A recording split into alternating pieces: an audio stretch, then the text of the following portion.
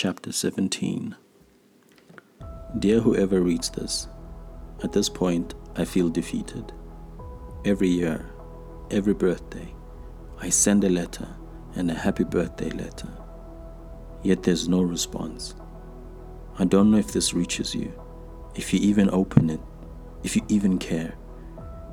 I'm sure there's a special place in hell for someone who prevents a 9-year-old from seeing their father. Truly, it's disgusting now. I feel so defeated. Regards, Molatlegi.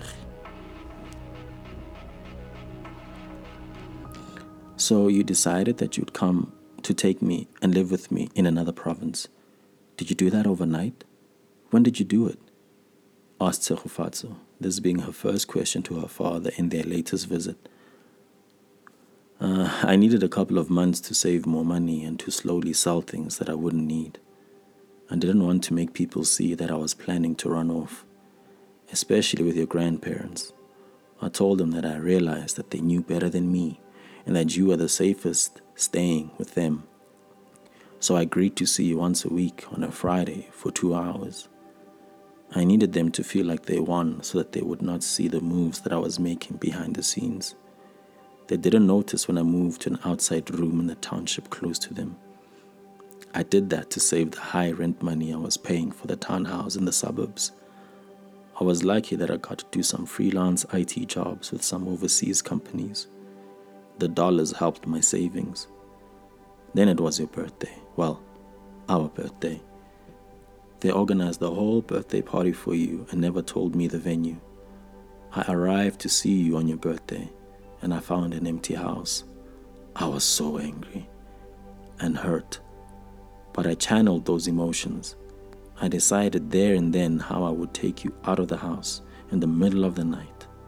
I checked where your mom used to put the spare key and like a sign from heaven, it was there. They still hid the keys at the same place. Can I just say, it sounds weird for me to hear how you plan to kidnap me. It is weirder because I'm fascinated about it all, as well as I'm rooting for you to win, comments Tshegofatso. I won't lie, I was busy channeling all the spy movies that I watched. I decided that I would take you 3 days later. So I withdrew all the money that I had in my bank accounts. I didn't resign from work so that your grandparents wouldn't find out. I stockpiled baby things like nappies and formula. I bought as much as the boot could take. On the night that I planned to take you, I waited until midnight and drove my car and left it down the street from your grandparents' house. I snuck into the yard, looked for the spare key, and I opened the kitchen door. Like Pink Panther, I snuck to your room, took your favorite doll and stuffed it into my back pocket. Then I slowly lifted you. Then you started to cry. No! Tshegofatso interjects. I was so scared. I froze, but no one woke up. I don't know why. But I snuck out of the house with your mouth covered to muffle any crying you would do. Then I ran, holding you in my arms, to the parked car up the street. I was so scared in that moment. The truth is, I didn't expect to get away with it.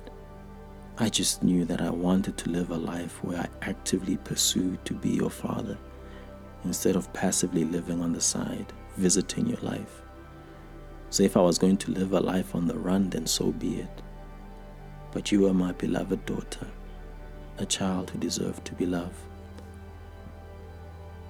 So, did you get caught? Asked Tshegofatso. No, not then. We got to the car and I drove. I didn't have a plan, just a car filled with money and baby supplies. As an IT person, I had made a way to hide my digital identity and knew how to make myself undetectable. But to ensure that it took people long to ever find us, I was going to find a place where they didn't have cell phone network, just far, far, far away from it all. And that's what we did. We stopped in a small town, Macburgville, where they had a cheap cash-only B&B for us to hide in, while I scouted if this town would be the best place for us to start our new secret lives. This is amazing. Really amazing, marvels Tshegofatso. Molatlegi can't help but laugh and smile with pride. And as usual, when the story was about to get juicy, they ran out of time and agreed to continue during their next visit.